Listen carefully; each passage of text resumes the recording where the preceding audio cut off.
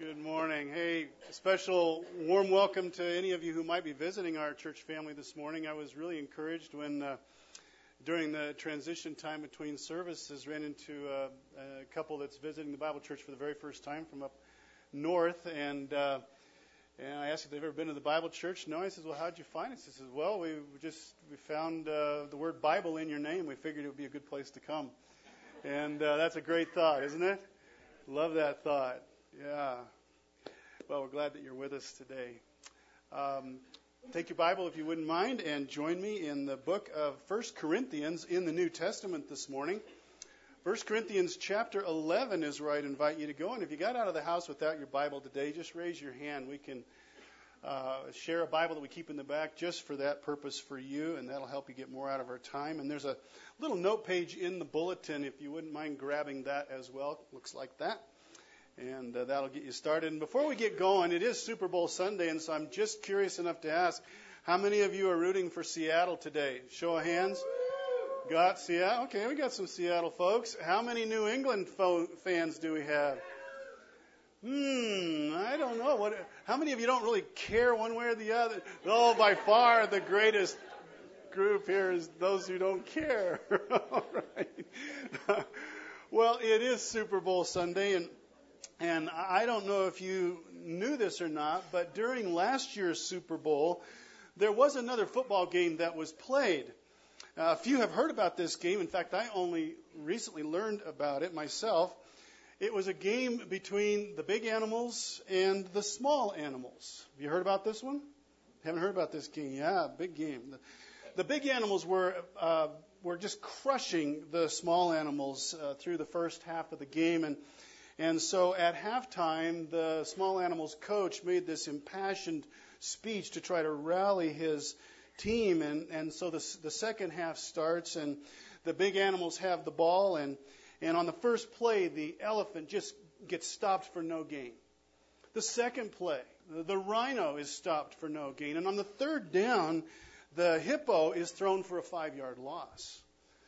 Well, that hadn't been the first half story, and so the big animals called a timeout, and the little animals run over to the sideline. They gather around their coach, and he asks excitedly, "Who stopped the elephant?" "I did," said the centipede. "Who stopped the rhino?" That was me too, coach," said the centipede. "And the hippo?" "Yeah, that was me also," said the centipede. "Well, where were you during the first half?" And the centipede said, "I was getting my ankles taped."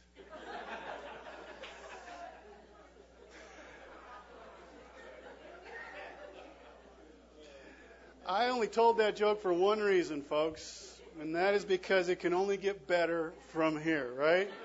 At least you're hoping so, right? Well, on this Super Bowl Sunday, we do have more important things to talk about than football. As I stand before you this morning, there is between you and me this table.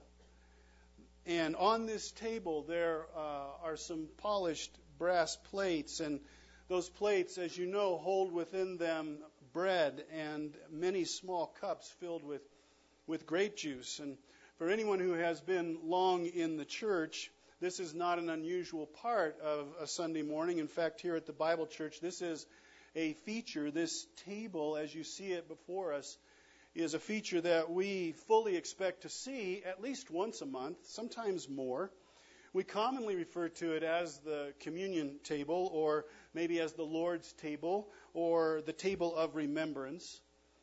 And as you could tell by the little note page that you have, this table of remembering is where we're going to spend our time together this morning on this Super Sunday.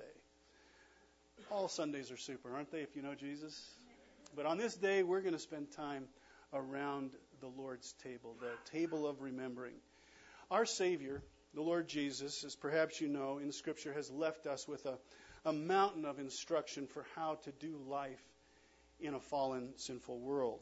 How to love God together well, how to invest in each other with the love of Jesus, how to find places where we can serve out of our love for the Lord and love for one another, and how to enlarge God's kingdom here in His world.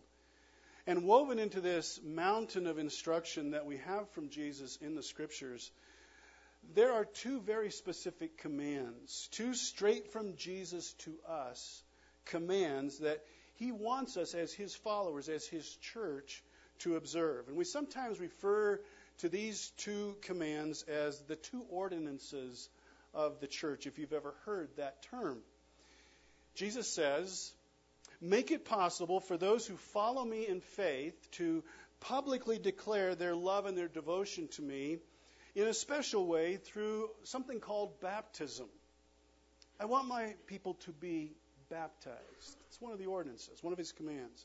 Secondly, he says, collectively, as my church gathered, remember my death on the cross for you often. Communion. Baptism and communion. Two very special, very specific commands, not suggestions, but commands from Jesus to us, his church.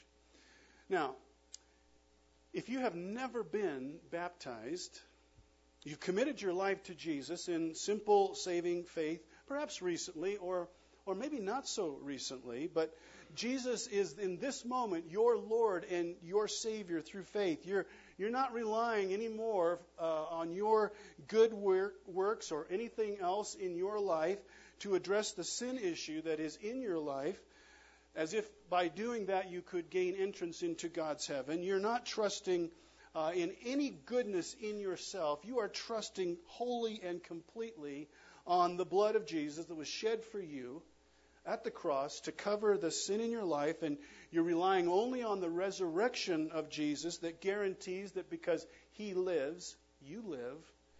If you believe that, and you've not been baptized yet in your Christian life, Jesus says, this is something I want you to do. It's not a suggestion. This is something I want you to do for me, but it's also something I want you to do for you. I hung publicly between heaven and earth for you. It is a small thing for me to ask you to boldly declare your faith in me in a public way through baptism. And of course, we all know that baptism does not save. Only Jesus saves, but it is something that Jesus wants us to do. It honors him, it glorifies him, it grounds our faith even more solidly into him as we follow in obedience to this command. And so if you're here today and you have never been baptized, but Jesus is your Lord and Savior, let's make that happen for you. Let's talk about that together. You can find me, you can find Brandon. Let us know that this is something that you would like to do in your life, and we will make this happen soon for you. And as a church family, celebrate this command with you in your life. But it is that other command, the one to remember Jesus' death on the cross for us, that really comes into view for us this morning. And what's really kind of cool for me on a personal level as we take up this topic together is that I know that no one present here today who is a lover of Jesus is going to be able to say, oh, Tim's talking about stuff that really doesn't scratch where I itch today. It's really not relevant to me today. That simply cannot be true. There is never a bad time to talk about things that point us to Jesus, correct? Never a bad time for that. But in truth, no lover of the Lord Jesus can ever be very far in heart or in mind from this very special table. If we're in Jesus through saving faith today, this table matters to us, right? It really must matter to us. And we need to know why it matters as well. So your Bible is open now to 1 Corinthians chapter 11. And in chapter 11, verses 17 to 34, we find the most concentrated, and I guess I would also add the longest passage in Scripture that deals with the subject of communion. The Apostle Paul is writing to a first century church that is struggling on so many levels. If Paul had a problem child church, well, then the church at Corinth would be the problem child for him. And the reason for this is largely because, though these are fairly new Christians, maybe 3 years old in the Lord perhaps, they're having a very difficult time getting their old life out of their life in Jesus. They're constantly bringing the world's ways into their Christian life and their church life, and it's just wreaking havoc. And so Paul writes this church family to address a number of issues where this is going on. That's still a challenge for us today, is it not? 2,000 years separated, it's just tough to keep the world from coming in, isn't it? And so we can empathize with our Corinthian brothers from 2 millennia ago. Now, these brothers and sisters would divide, for example, into various factions as they would follow personalities rather than Jesus. And Paul takes up that issue in chapter 3. They were confused about how to conduct themselves morally in relationships, and so Paul will address that in chapters 5 and 6. They'll be confused about what marriage looks like under God's lordship, and so Paul writes about that in chapter 7. And they'll be confused about the role of expressing their freedom in Jesus without offending other people who maybe can't go in the directions that they go with their spiritual freedom. How do I balance my personal freedom with my love for those in my church who maybe don't have the freedom that I feel? That's chapters 8, 9, and 10. There'll be some that would be confused about the role that spiritual gifts play in your life, and that's chapters 12, 13, and 14. And then there was confusion in terms of this church's understanding of the resurrection and how that impacts your life in Jesus. That's chapter 15. So there is no shortage of problems that Paul wants to address in this letter. So in chapter 11, there is yet another problem. And it is the problem of how do you rightly remember Jesus' death on the cross? This church had really messed that up. And so Paul talks about that.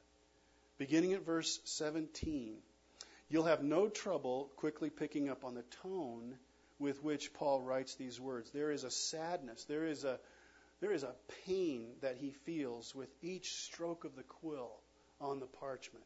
See if you don't hear it. Beginning at verse 17. I'll read, you follow along in your Bible. But in the following instructions, I do not commend you, because when you come together, it is not for the better, but for the worse. For in the first place, when you come together as a church, I hear that there are divisions among you, and I believe it in part, for there must be factions among you in order that those who are genuine among you may be recognized. When you come together, it is not the Lord's supper that you eat. For in eating, each one goes ahead with his own meal. One goes hungry, another gets drunk. What? Do you not have houses to eat and drink in? Or do you despise the church of God and humiliate those who have nothing? What shall I say to you? Shall I commend you in this? No, I will not. For I received from the Lord what I also delivered to you, that the Lord Jesus, on the night when he was betrayed, took bread. And when he had given thanks, he broke it and said, This is my body, which is for you. Do this in remembrance of me. In the same way also he took the cup after supper, saying, This cup is the new covenant in my blood. Do this as often as you drink it in remembrance of me. For as often as you eat this bread and drink the cup, you proclaim the Lord's death until he comes. Whoever therefore eats the bread or drinks the cup of the Lord in an unworthy manner will be guilty concerning the body and blood of the Lord. Let a person examine himself then, and so eat of the bread and drink of the cup. For anyone who eats and drinks without discerning the body eats and drinks judgment on himself.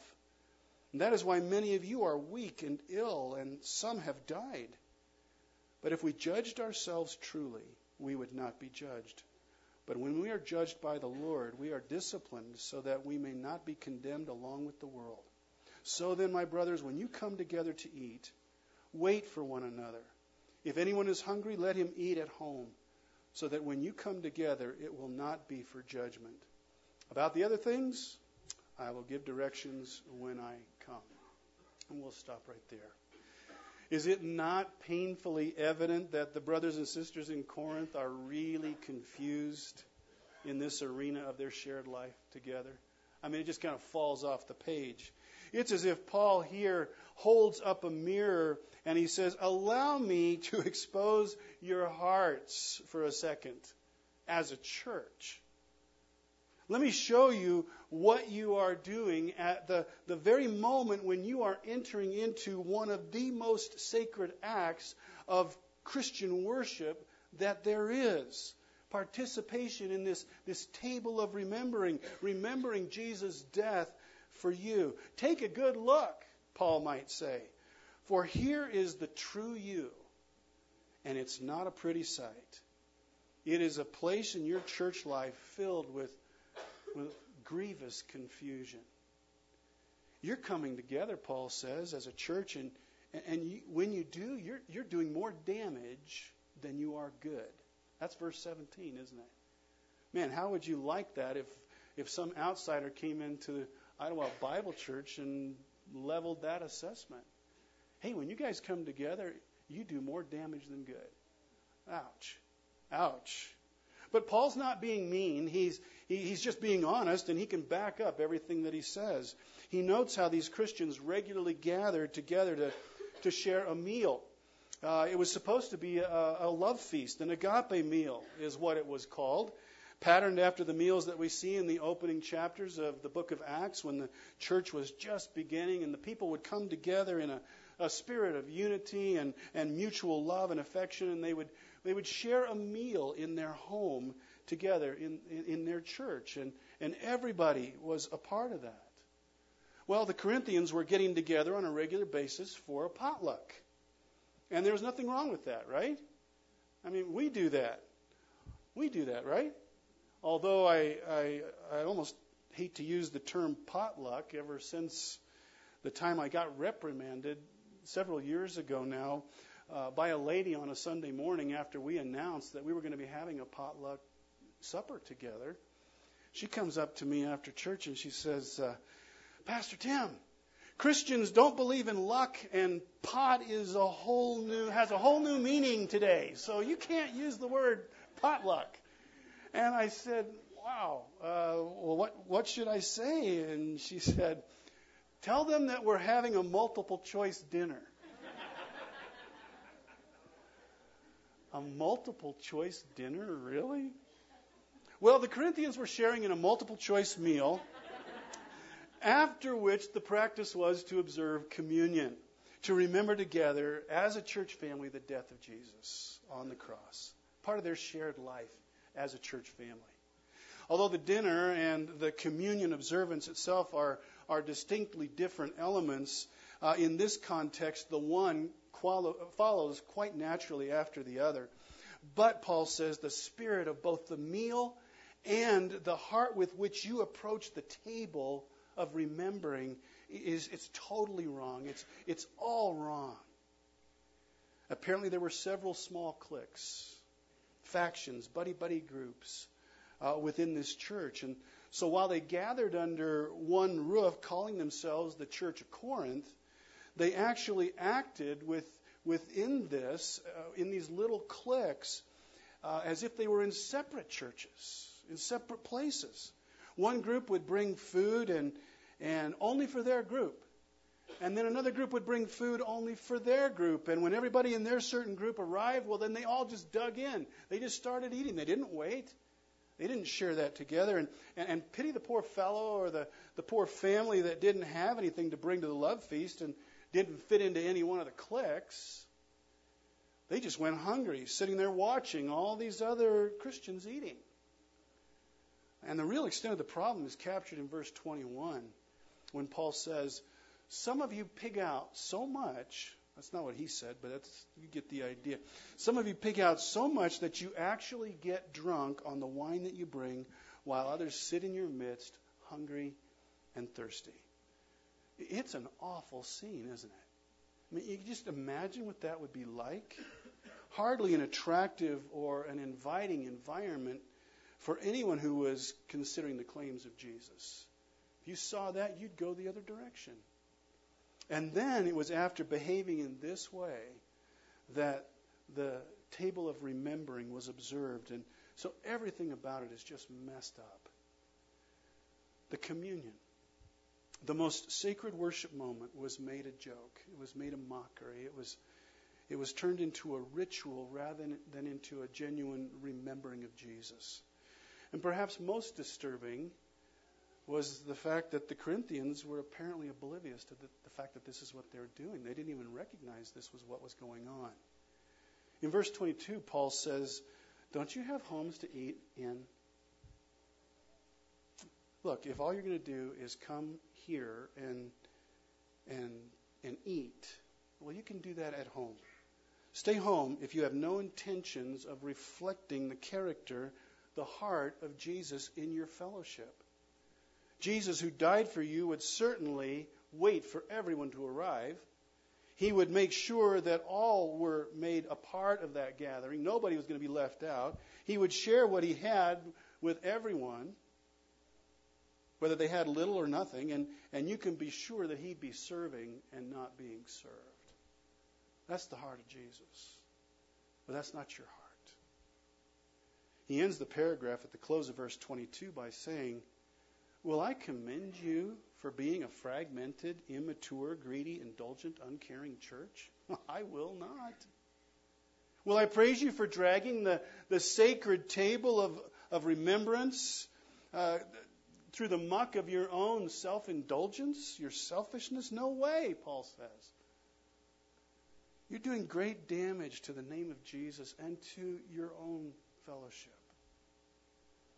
And if we just pause for a second here, what a poignant reminder, church family, of how easy it is for things to go downhill when Jesus ceases to be the center. Right? It is so easy for us to get off track. It can happen in any individual's life. It can happen to any church's life when Jesus is not the main thing. He had ceased to be the main thing. It's a timely warning for us. And so we would just, in this moment, cry out, "Holy Spirit, help us here at Idlewild Bible Church. Help us to keep Jesus at the center. May he always be the main thing." Amen? Amen. That'll help us here and in every other part of our life together. Well, having held up this mirror of sorts in verses 17 to 22, letting the Corinthians see themselves in all their inglorious worst, Paul knows it's time to go back and talk about things he's already talked about with them. But they need a review because they've forgotten. Verse 23. "For I received from the Lord what I also delivered to you." So he has already shared this in the past. And Paul says, what I'm about to tell you, I didn't get from any book. I didn't read it in the Gospels because they haven't been written yet. I didn't talk to any of the early disciples about this. This comes straight from Jesus to me and from me to you.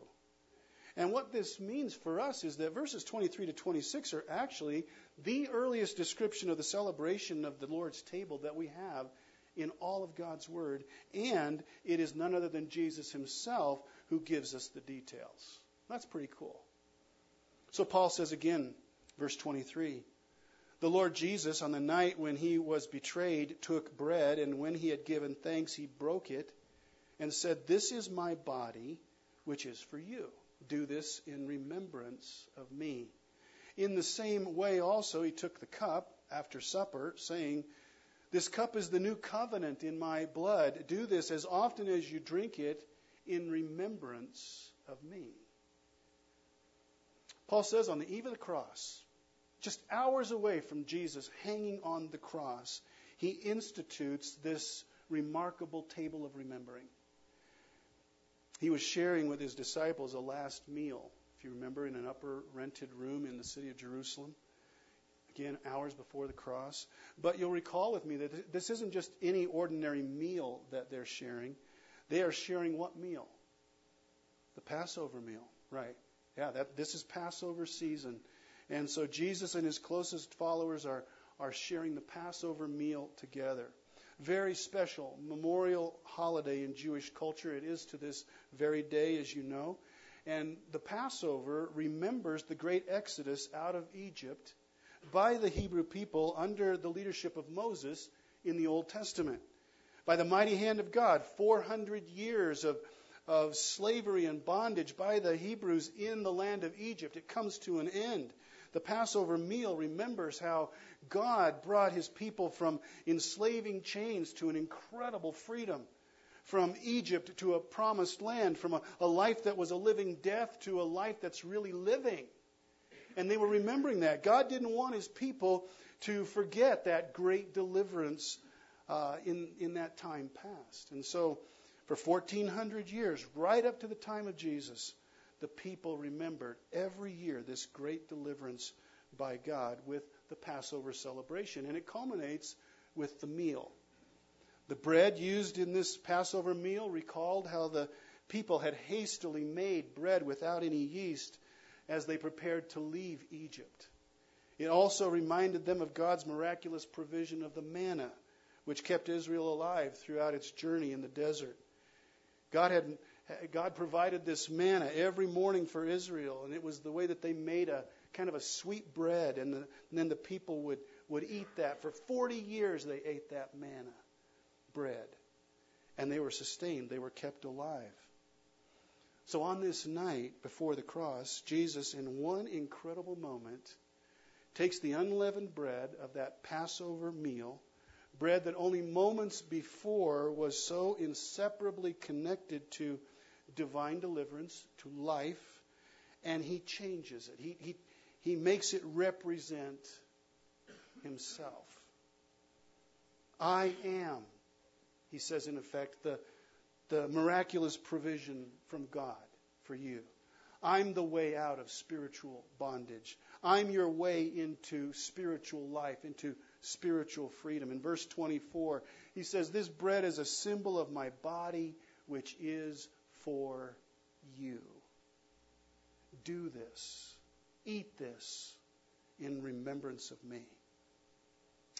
In the Jewish mind, in Jewish thought, the body represented the whole person, everything that they were, everything that they stood for, everything that they did.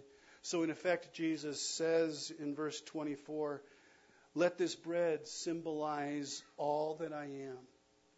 Let it symbolize the whole of my person given for you, for your deliverance, for your life, for your freedom.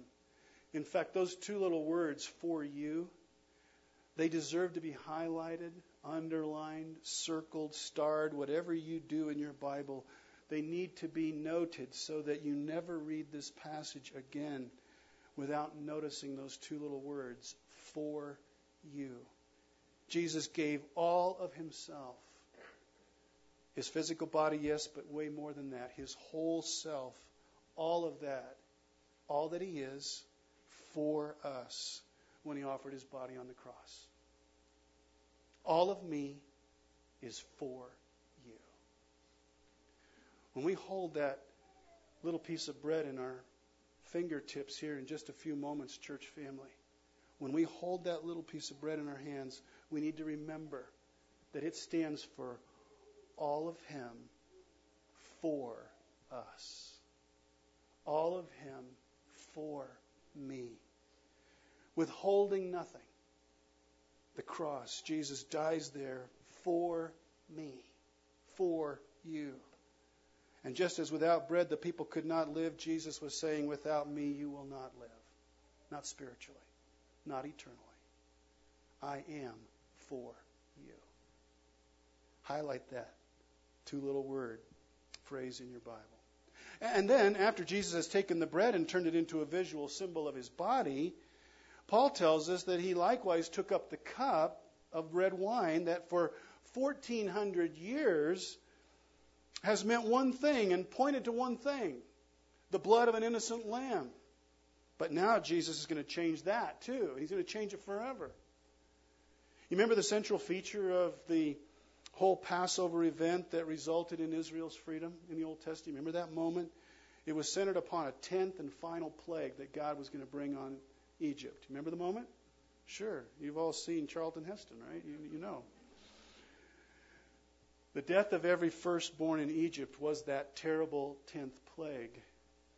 To be protected, when the death angel passed over Egypt, every Hebrew family was to take an innocent little lamb, slay it, catch the blood of the lamb in a basin, and then take the blood of that lamb and apply it to the door frames of their homes. Remember the story? Sure. And then under the covering of this innocent blood, death would pass over Israel's families and they would be safe. And thus we get the name Passover. God wanted that moment remembered. The blood of the innocent protected them. So Jesus takes the cup of red wine, symbolic of the blood of the Passover lamb, and he transfers this to his cup. He makes it his cup. In verse 25, in effect, he says, this cup will no longer point to an innocent animal sacrificed long ago. From now on, it will point to me as the true Lamb of God, who with his shed blood will take away the sin of the world. This cup will symbolize my lifeblood poured out on the cross in just a few hours to cover the sin that produces death in every single person's life. I'm the cup. My blood is the cup. In the Old Testament, God had made an agreement, a covenant between himself and sinful Israel. They could kill that innocent animal and offer the blood of that animal in their place, and in a temporary way they could cover their sin.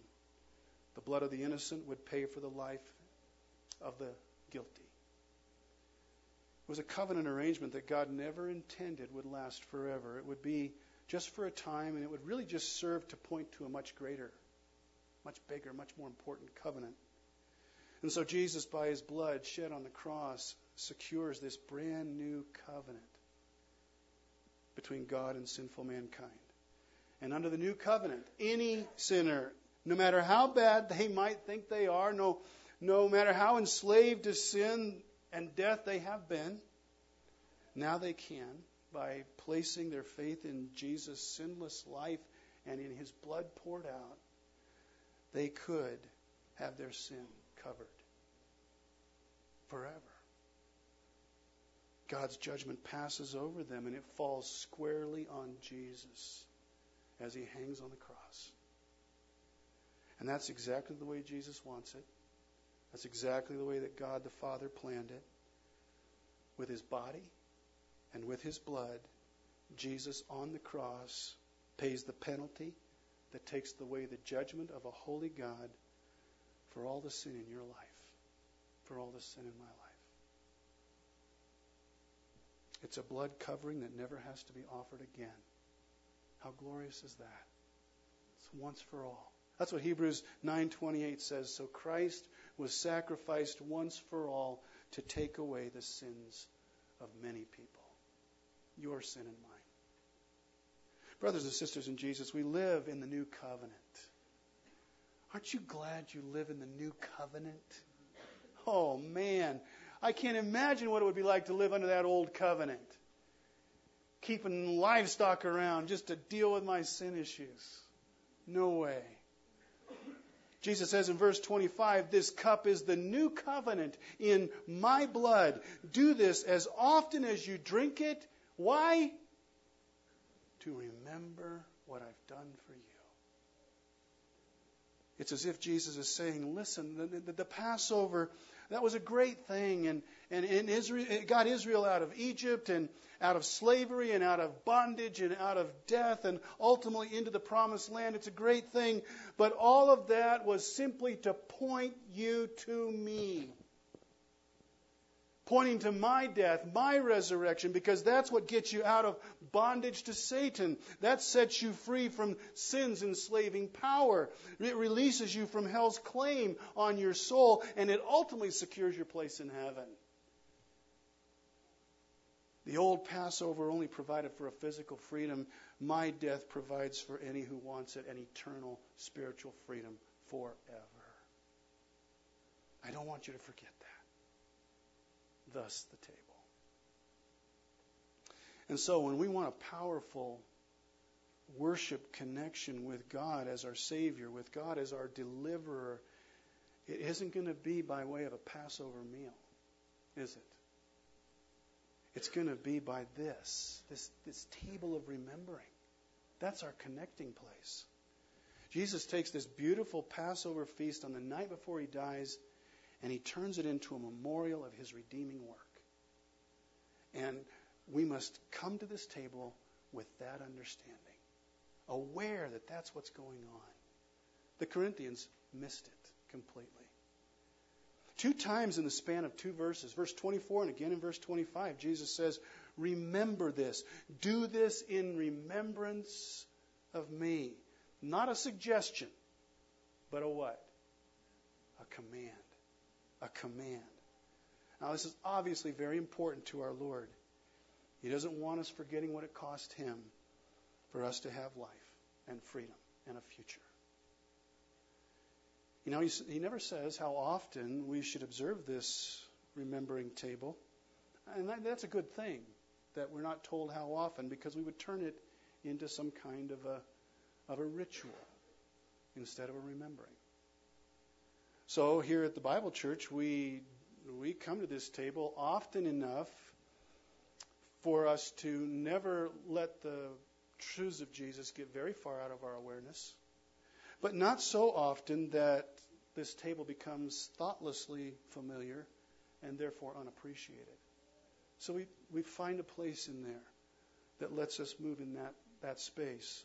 Paul adds in verse 26, for as often as you eat this bread and drink the cup, you proclaim the Lord's death until when?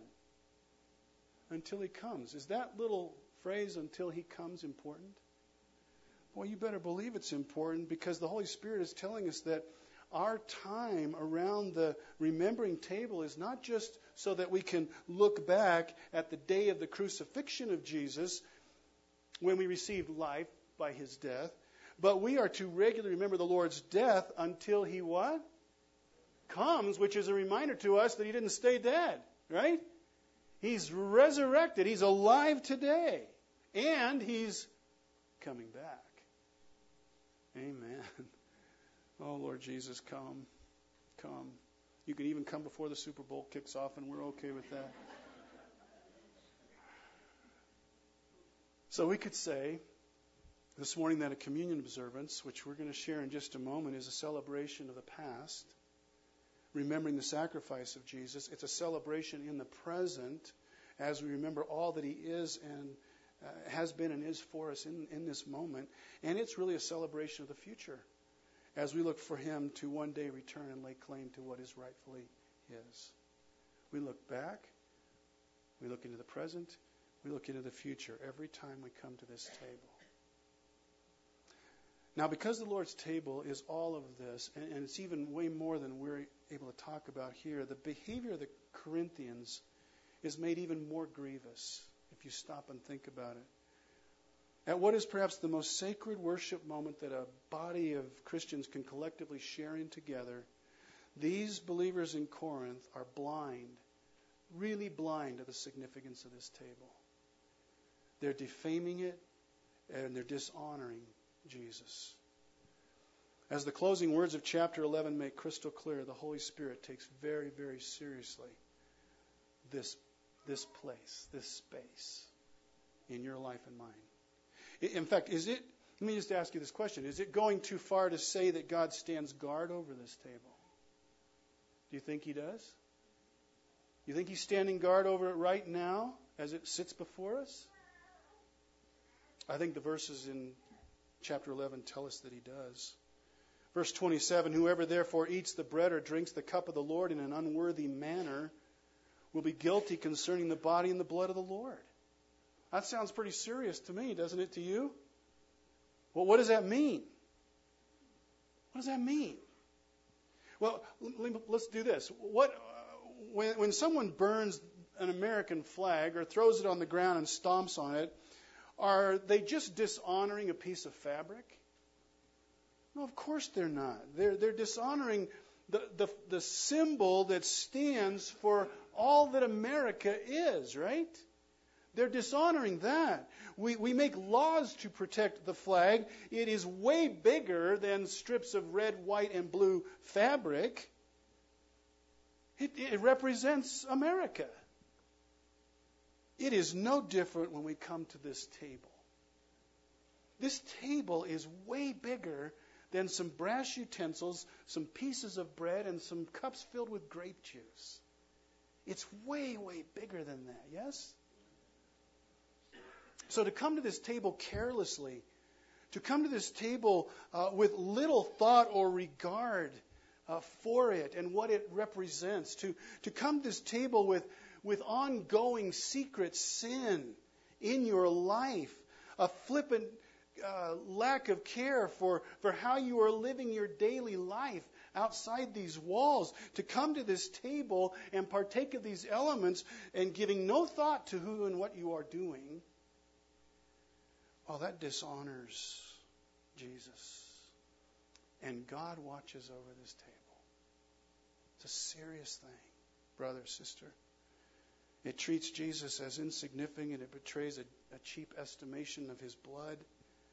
It reveals a callous disregard for his body that was crucified. It makes a mockery of God's grace, his plan of salvation, any time we approach this table with anything less than a deep, deep reverence and an awareness of what we are doing. And Paul wants these believers in Corinth to understand this.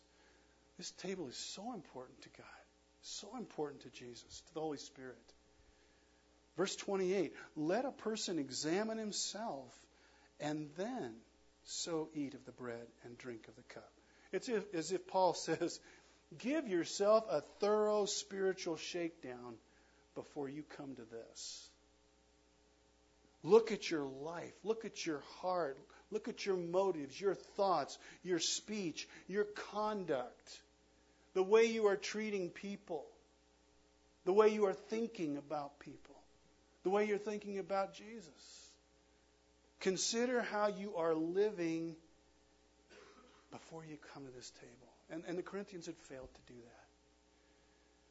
that. And when you discover that there are things in your life that aren't right, that there's sin present, man, what do you do with that? Since we all sin, right? We all come to this room sinners, right? What do we do? Well, when we find that sin, when we examine ourselves and we address it, then we deal with it honestly. We admit it, we repent of it, we confess it, and then we cover it under the blood of Jesus, right?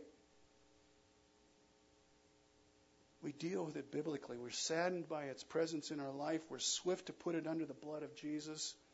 And then we're in a right and holy place to truly enjoy the freedom of worshiping Jesus in this setting with these elements.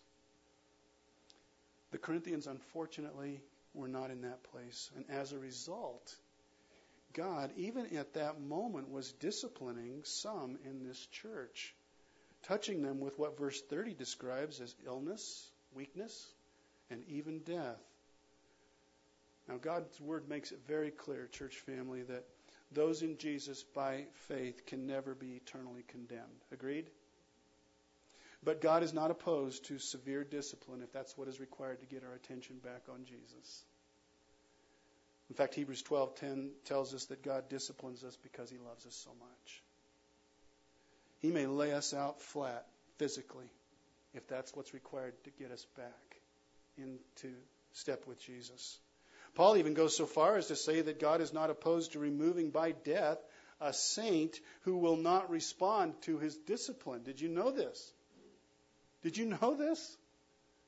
He actually says some at Corinth church received this most severe discipline because they continued to defame the table of remembering. Does our Lord take this table seriously? Man. Do you think our Lord still deals with those in his church this way? I can find nothing biblically to say that he does not. All the more reason that we come having examined ourselves well, right? But when God does discipline like this, we know that it is always for love's sake. For godly discipline, not for eternal condemnation, not a loss of salvation. And that in itself is an awesome declaration of God's grace. We're not only kept from eternal judgment by a glorious work of Jesus on the cross, but we are even kept from defaming the glorious work here at this table by the severe discipline of the Lord if it's needed. Wow. Even in the severity of these words, there is immense undeserved grace, and I hope we're all able to see that. Yes? I hope so. But Paul's point cannot be missed even by a first century Corinthian. God stands guard over this table. He loves what it stands for. He loves who it represents, who it honors, and anything less than a serious, careful approach on our part is to admit that we have failed to keep Jesus at the center. So Paul, in closing out this section of his letter, doesn't say, hey, you Corinthians, you're so messed up. Don't come and eat together anymore, and certainly don't come and celebrate the table anymore. He doesn't say that. What he does say is this. When you come to the table of remembering, just be sure that you're doing it well. You're doing it rightly. In the unity of the Spirit. With hearts focused on Jesus, with careful examination as an act of loving worship, and with gratitude to God for what Jesus has done in your life for you. Amen? Amen. Are we now ready to approach this table? Are you ready? Let's do that. And if we follow this admonition out of 1 Corinthians 11, then what we know we want to do first is examine our hearts. And so we want to give you that opportunity. I'm going to take that opportunity myself. Let's, in the quiet of this moment, let's draw before our Lord, and let's examine ourselves. Let's take a hard look at who we are and what we're doing. Not in these walls, but outside these walls. Bring what you discover by the Holy Spirit's revealing. Bring it to Jesus and place it under the blood of Jesus so that we will together celebrate the table in the right way. Let's examine.